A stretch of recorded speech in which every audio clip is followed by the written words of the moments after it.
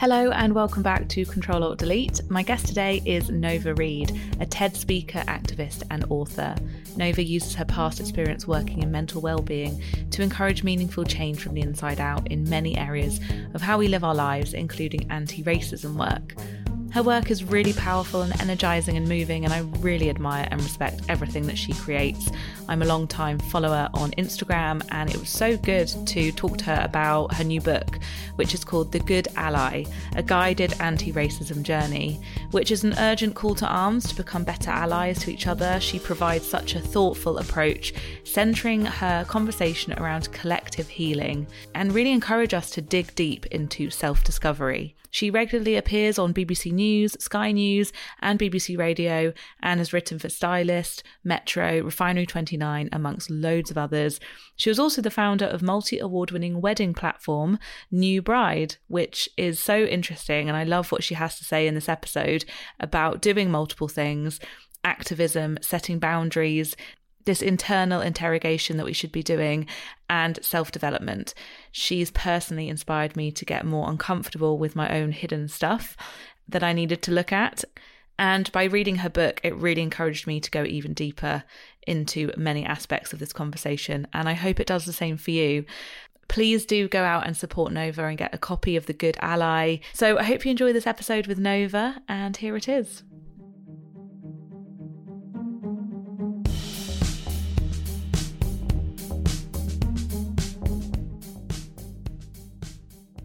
So I'm so thrilled to be in person with Nova Reid, who I've been following for a while and have been looking forward to your book for so long.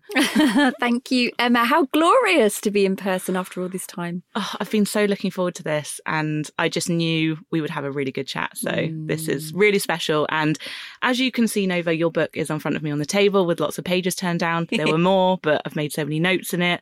It was a real reminder to me that it's not over. None of this is, and it's an ongoing process. And in a way, it was harder to be reminded of that, but thank God I was. So Thank you. We're going to dig into the book in a bit properly, but in the intro, you say that this work, this anti-racism work that you do, wasn't in your career plan. No. I thought that was so interesting that you put it like that. My gosh, I just kept getting pulled and pulled and pulled. And if I'm honest, it's been a thread throughout my life because I'm a Black woman and I navigate experiencing racism. So it's kind of unavoidable in learning how to navigate it and just be. And there's always been a thread. When I was at university, I experienced probably the most disarming racism. And my dissertation was about encouraging institutions. I studied at a performing arts institution called London Studio Centre. And so it's very much about churning actors and actresses in the West End on TV and film. And there was 3 Black folk in my entire year. And there were hundreds. And there was always this feeling or this rhetoric that it's just because there's not enough of you or that you're not talented enough. And I'm like, as in Black folk, and like, we are talented and there are many of us, but we don't have access to these spaces because it's elitist and it costs several thousands of pounds to get in. All of us were on scholarship. That's the only reason we were able to be there. And so my dissertation was about we are good enough, as in Black talent. And then it sort of thread through to working in the wedding industry and starting a wedding blog about lack of representation of Black brides and then couples and then multicultural love and then, diversity and inclusion training. So there's always been a thread, whatever path I've done, even in mental health. It's led me back to this core thing because, of course, everything is connected. So I don't think it was anything I decided to do. I think it was a calling.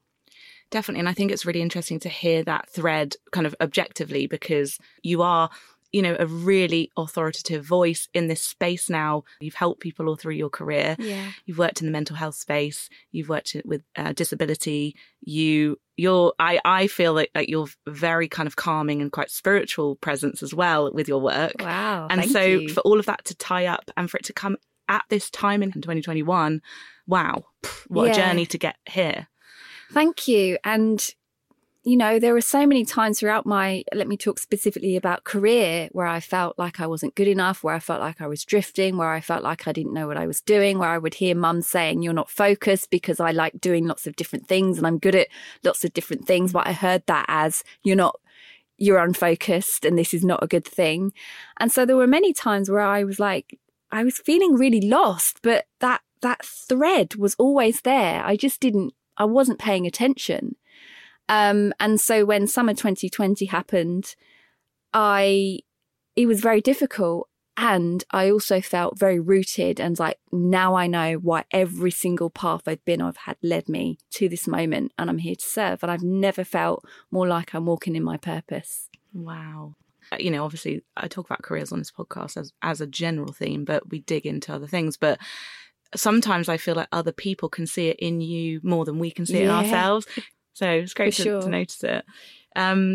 Could we just touch on quickly before we dive in just what that summer of 2020 was like for you? Just because even from a like Instagram perspective, you know, it would have been a bit of a tough time to have that many eyeballs suddenly on you, was it? It was awful, if I'm honest. I talk a lot in my work about the duality of being human and having conflicting feelings, and like just holding both at present at once. And so I was rooted and grounded, and it was a really challenging time for me at the same time. My hair fell out. My own trauma was triggered.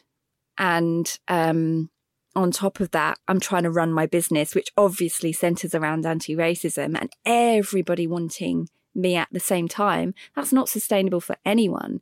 And nobody could foresee that kind of appetite or growth. And I remember like beating myself up like, oh, I haven't got systems in place and nothing's automated, because people were at that point, I think, course sign-ups were manual, and I couldn't cope. And I thought it was something wrong with me. And my friends were like, well, Nova, nobody could have anticipated this kind of interest in your work in one go. Because normally, you know, sometimes I'm struggling to pay my bills. It was like tumbleweed at times. Very inconsistent. So it was all of that. And I'm trying to figure out all of that stuff whilst I had a workshop I was delivering that was in the diary for ages for white women in particular, not exclusive, but in particular, to start unpacking their racism. And that was days after this increase. And people that I hadn't heard from in years, that I have no kind of relationship anymore, suddenly getting in touch, and not to check in and ask if I'm okay, but to make them feel better about the guilt that they're experiencing right now. Yes. It was extraordinary. Thinking back to it is almost like, what on earth was everyone thinking? Because I felt that no one knew like the right thing to do or say. And now I feel like a book like yours has come along, and it's like, wow, I wish I had this a year ago. Yeah, but, so do I. I felt like, why is the book? Just send the book. But that's why it was an uncomfortable read for me, because I did things in this book. Yeah. And it was like really hard in a way to know how to be a good friend. And I feel like this book will, I hope, make me a better friend as well. Would you say this book at the heart of it is about honesty? It's about integrity? It's all of that. Some people will come to my work because they literally think I'm just going to give them the language to say, the words to use, the tools to tick box. Like, if this happens, then X. If that happens, then Y. And I'm like, I mean, that stuff is easy. It's the self-interrogation and the honesty about the parts of ourselves that we ignore, we don't even know is there, or that we don't like about ourselves and that disgust us, and bringing that into the light. Mm-hmm. And the well-meaningness part, because we get tangled up in thinking we're good. Yep. And that's why there's a conflict in your heart almost. You're like, I think I'm good. Yeah. I think I'm a good person, but I've also done all these things that are actually really damaging. And it's both. And it's, I'm really intentional with my language. It's not but, it's and. I am a good person and I've done things and I can do things that cause harm. And like, it's accepting those things. It's not good or bad or hero versus villain. Like, it's being human, and we all have the capacity to do or say things that cause harm to one another. And I think we have a responsibility to just take more care. Mm-hmm. Absolutely. And what I love so much, and let's move on to the book now, The Good Ally. Such a great book. I kind of wanted to touch on like how it can be sometimes to talk in theory and talk in like academic language, and what your book does, which I haven't actually seen like in this kind of depth, is practical day-to-day examples. Yeah. And was that important for you? Really important. And I didn't want to undermine what so many academics have already done, because it's not like the information isn't out there, it's there. It can feel like a theory, which then doesn't make it feel like you can apply it to your everyday. And with the course that I teach as well, it's the same thing. If you give people practical examples, if I say systemic racism, it doesn't always connect for people. But when I start showing, okay, let's compare and contrast these two headlines. Yeah. Okay, let's look at the health outcomes from these two people. What's at play here? What else could be at play here? Okay, let's look at language used to describe Black people or people of colour who commit a crime, and let's look at language that's used to describe people racialized as white who commit a crime. And really, really unpacking that, because I think then it's tangible and then you can start to see it because it shows up everywhere. But if you don't know what you're looking for, then it goes unaddressed and unnoticed. The power of language part is so interesting to me because, and we'll get on to what we think ally means and what performative allyship is and the difference and everything to do with that. But I find that when I'm explaining to maybe an older relative why what they said is harmful, I have to say certain things to make them not tune out. If I say it in a certain way, like why saying something harmful about Meghan Markle is actually layered and actually racist, how I approach that determines how they will listen to me. Yeah, unfortunately. Unfortunately. Yes. Do you find that with certain demographic or age groups that like a Gen Z person is more open to this conversation?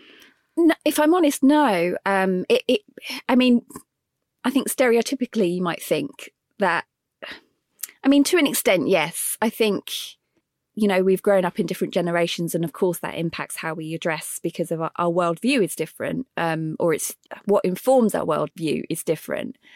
But it's also universal. And I find that people who want to genuinely be actively anti-racist and to not cause harm will listen in a very different way to somebody who wants to defend their position and confirm their own bias.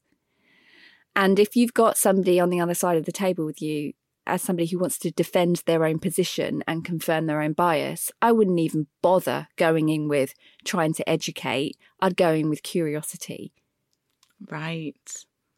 And it depends, it depends on the relationship. And if we're talking about family or friends that we get on with, that we enjoy spending time with, because let's face it, some of us have estranged or very weird relationships. But assuming this is someone you love and you care about, and they have racist views that they don't think are racist views, I think that discernment is important. They don't think they're racist views. Then it's going in with curiosity. You know what? This confuses me, or I'm unsure. Help me understand more, because I love you and I know you care about people. And when you say this, it doesn't make sense. Like it's out of alignment. Can you share more about why you think that? And that dialogue is something that can be really useful if you're having these conversations with people in your life who are in your family and aren't there yet.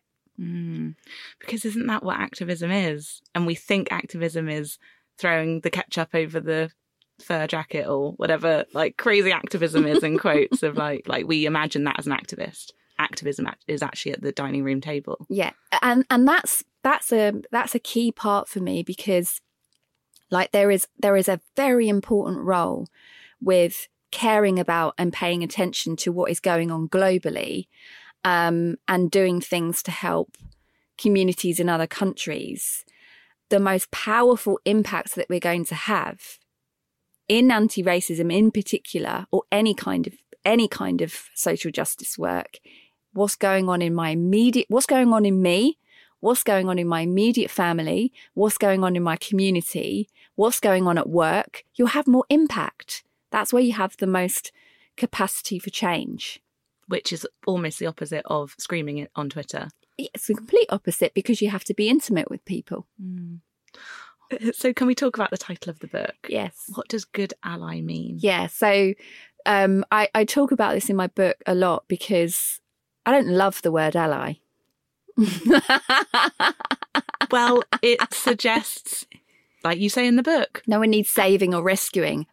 I understand. So there were several titles. One of them was going to be The Good Human. I was like, it doesn't have the same ring to it. And it doesn't speak to that part of whiteness that wants to be good, that wants to be right, that wants to be liked. And so I understand, I understand it. I think it depends on who's using the word ally. How can, who is using it and whether it's about perception and being seen to be looking good, or if it's actually about being of service. If it's actually about being of service, then that's more aligned with the original definition for me. But I think it's been appropriated and what have you not. But I know that the good ally speaks to that part of the listeners, of the people that want to do right in the world. But ultimately, this work is about being a better human being. It's funny you say that about the word ally because, and I think there were aspects of what I shared and what I did last summer that were very performative, and I can see that now. And now I think if someone goes around saying I'm an ally, yeah, I'm like, oh, that's an ego. It's an ego because you don't need to name it. It's like we know, I'm saying black folk, we know when people are engaged in anti-racism work. We know when people are allies because it's demonstrated in their behaviour. So you don't need to announce it. Anyone announcing it is the complete opposite. It's just demonstrated in your behaviour. Just like, I certainly try to be an advocate / ally for other communities that are marginalised as well. And I don't announce, oh, I'm an LGBTQ ally. I just hope that it's demonstrated with my friends who are in that community and also with my colleagues who are, and how I show up in the world and how I think about people and how I include people in my work. Yes. And it reminds me of something Seyi Yakiwowo said who's the founder of Glitch, who said that it really is, what would you do in your day-to-day life and what would you do online if you saw someone being shouted at in the pub and you're seeing someone being shouted at on Instagram? It's the same. We should act the same. But the way that we can do that without causing more harm and causing more attraction to something, that's where I slipped up. With somebody acting up online. If someone has said something and you point them to the work of an anti-racist educator, you're actually creating more of like a public, almost, not pylon, but people are then going who aren't educated. And it can make things worse, basically. It can, if people aren't ready. I mean, I get it on one respect because you see the problem and you think, well, there's a solution to that problem.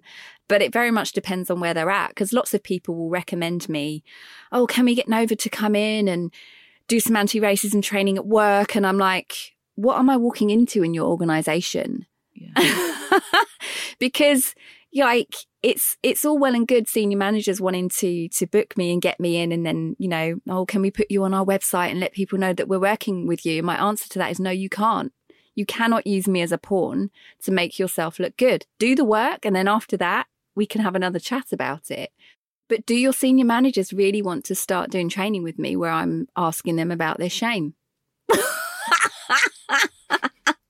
Have you cultivated an environment in your workplace where people feel safe enough to go there? The answer is regularly no.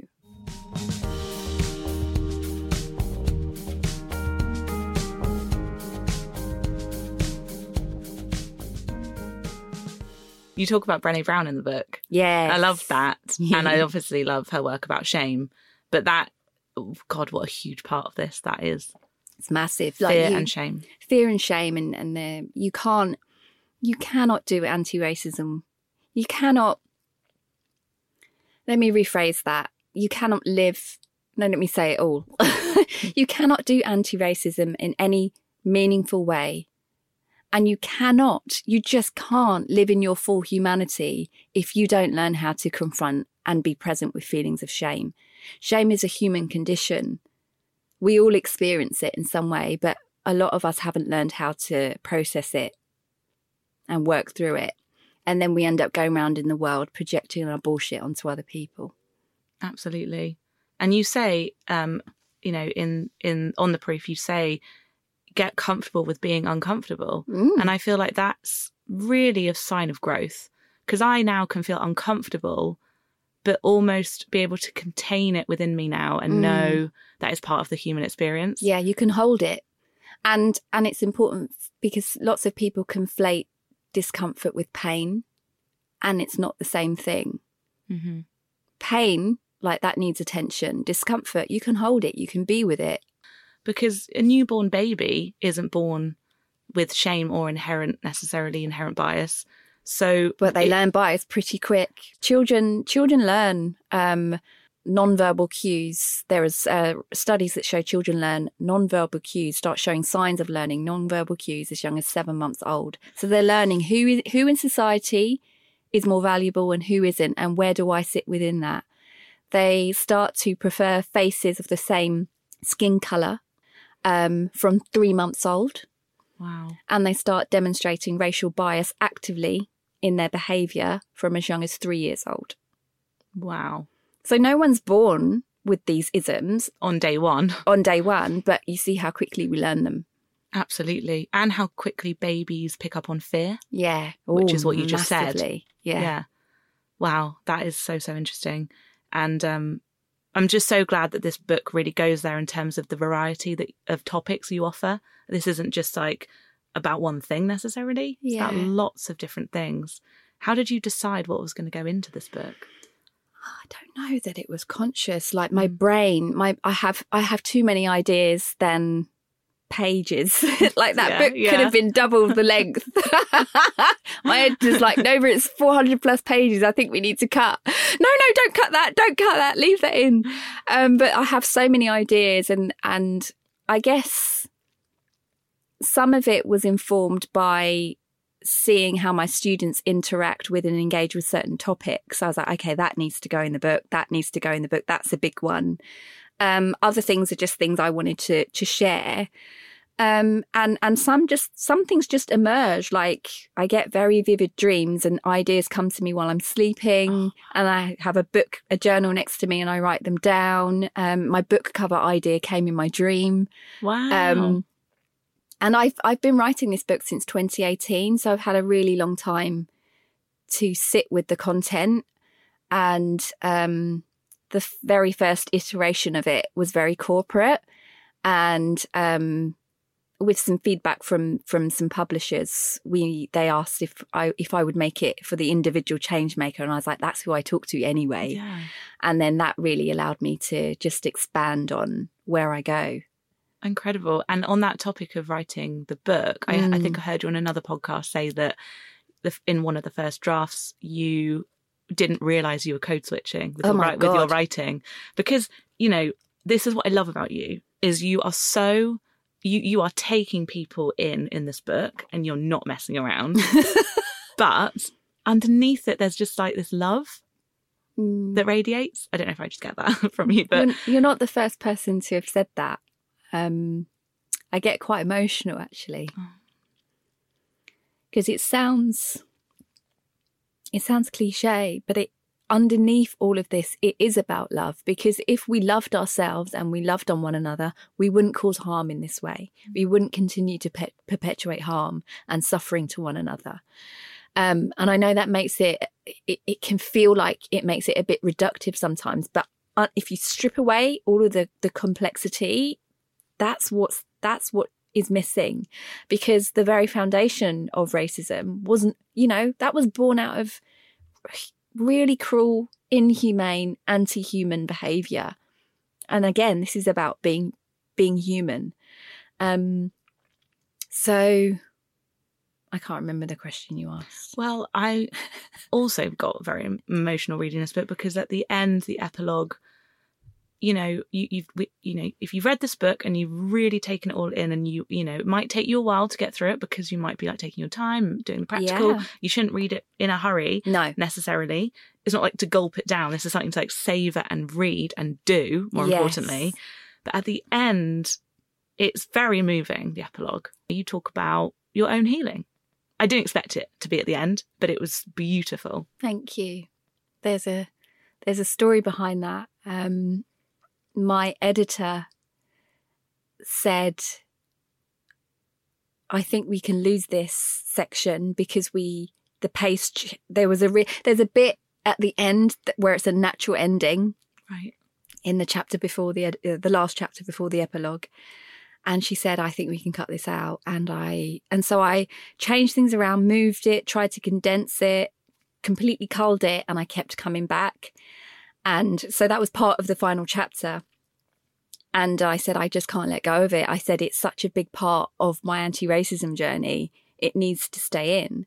And so my editorial director at HarperCollins, so my editor was freelance, my editorial director at HarperCollins came back and said, let's keep it as an epilogue. And I was like, yeah, it's perfect. And I'm not going to say any more because people need to buy the book and read it. But honestly, amazing writing as well. Just very moving as well.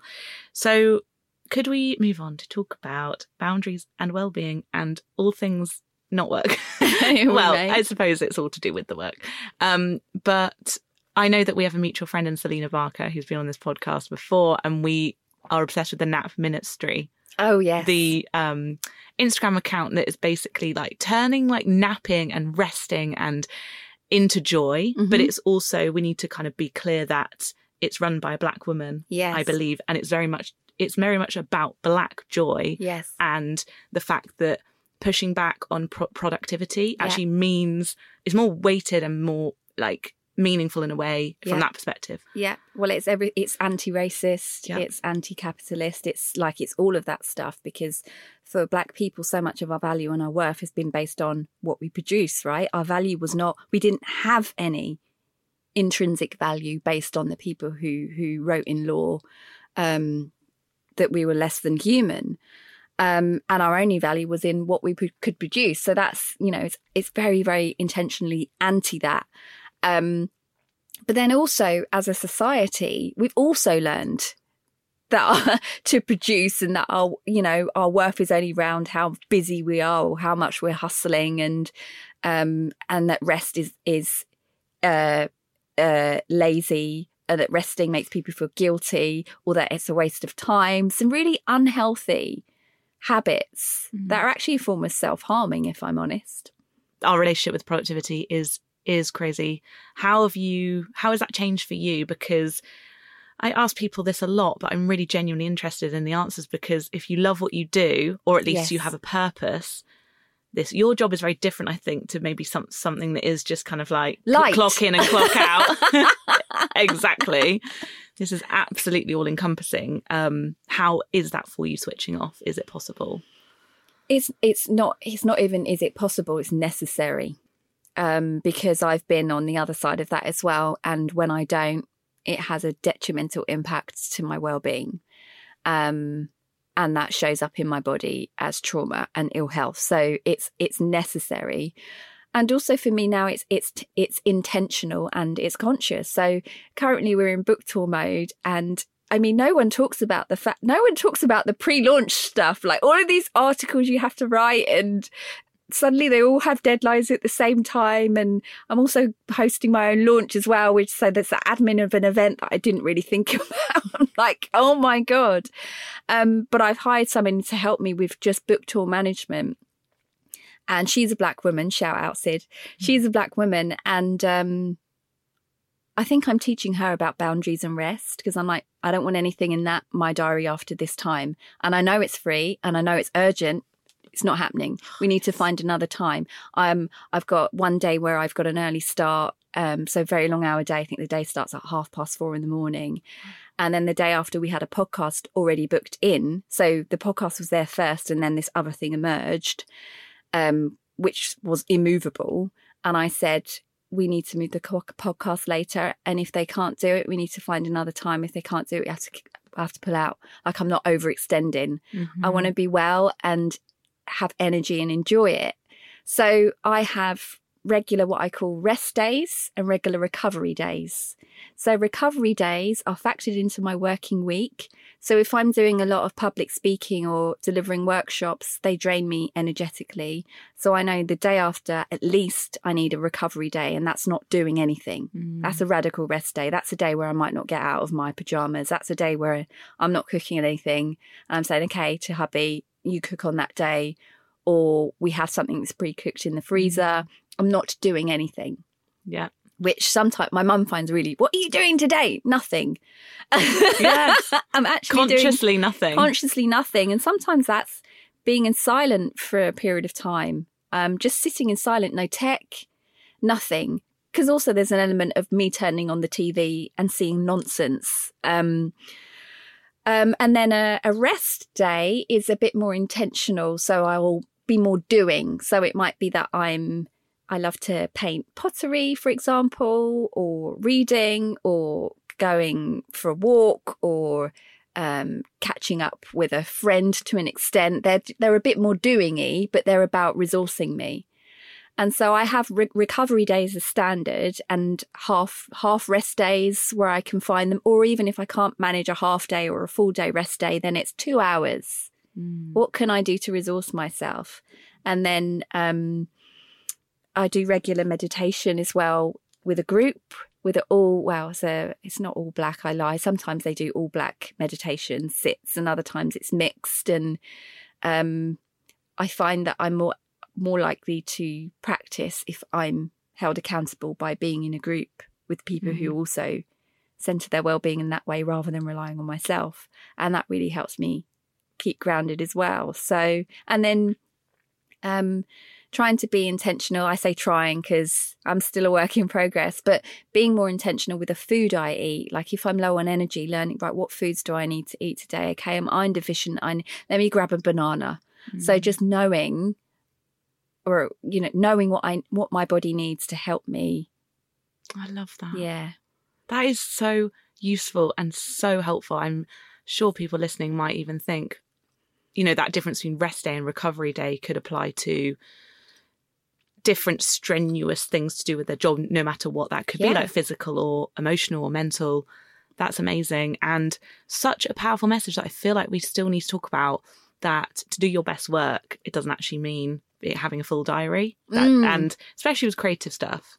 There's the element of being self-employed, and I feel this, I still feel it now, and I probably will always feel it, at this anxiety, this scarcity of, well, if I don't accept this, then I don't know when the next job will come in. And I'm more than aware that feels even more present, because it's always been present for me. Like, it's still present now, but I also recognise that when I was on income poverty, it was even worse. And so I was more likely to put myself in a state of burnout, because I'm hustling, I'm trying to get work, I'm trying to figure out how I'm going to manage my bills for the next paycheck. Even then, the moments for rest and recovery were vital, because then I'm more creative, then I'm more impactful in the work that I'm doing, or the outreach that I'm doing to contact people and to pitch myself and whatever it is. So we can still find pockets. It makes us more efficient, focused and effective, and it keeps us well. Absolutely. And another part of this conversation that I found in terms of the book really interesting is that there can be shame to do with being able to rest, because how lucky are we that we can now? Yeah. And I found that really interesting, that we need to unpick these things so that they don't hold us back from resting. Yeah. Or, or that X, Y, and Z is happening in the world, and that's much worse than what I'm going through, and therefore, like, that's not it. That's not wellness. And for me, when I frame that in the book, a reframe that really helps me when I go back into that behavioural pattern, because it is a pattern. Guilt is a big one. Guilt and shame, massive for obvious reasons for me. Always working on my guilt and shame. But a helpful reframe for me is that, my God, my ancestors wanted nothing but rest, and that's what they want for me. Mm-hmm. Yes. They want the joy, they want the rest, they want the liberation. And maybe that's the most meaningful way that I can honour them. Absolutely. On that topic of joy then, just to end this amazing conversation, and honestly, people listening, please go and get this book. I can't really explain how much I loved it. It's very, very powerful. And the way you speak, it's actually quite a big book, but it is. Get through it really not easily, but like, as in the way it's very colloquial, I think is what I'm saying, and conversational. And so you get completely drawn in. What are you doing to bring you joy at the moment? or any new discoveries? No, let me think. No, I mean, I'm quite playful in my personality anyway, so I've always been like that. I get that from my dad. So just silliness, like hubby and I laugh every day. I love being by the water. I mentioned earlier I love painting pottery.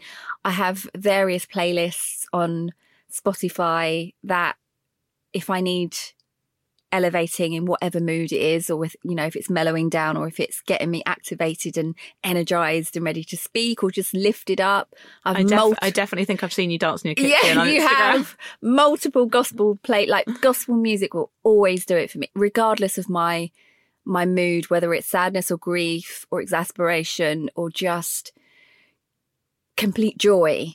Always is my go-to, especially for joy. I cannot listen to gospel music without being moved by it. There's something otherworldly that happens when I play that.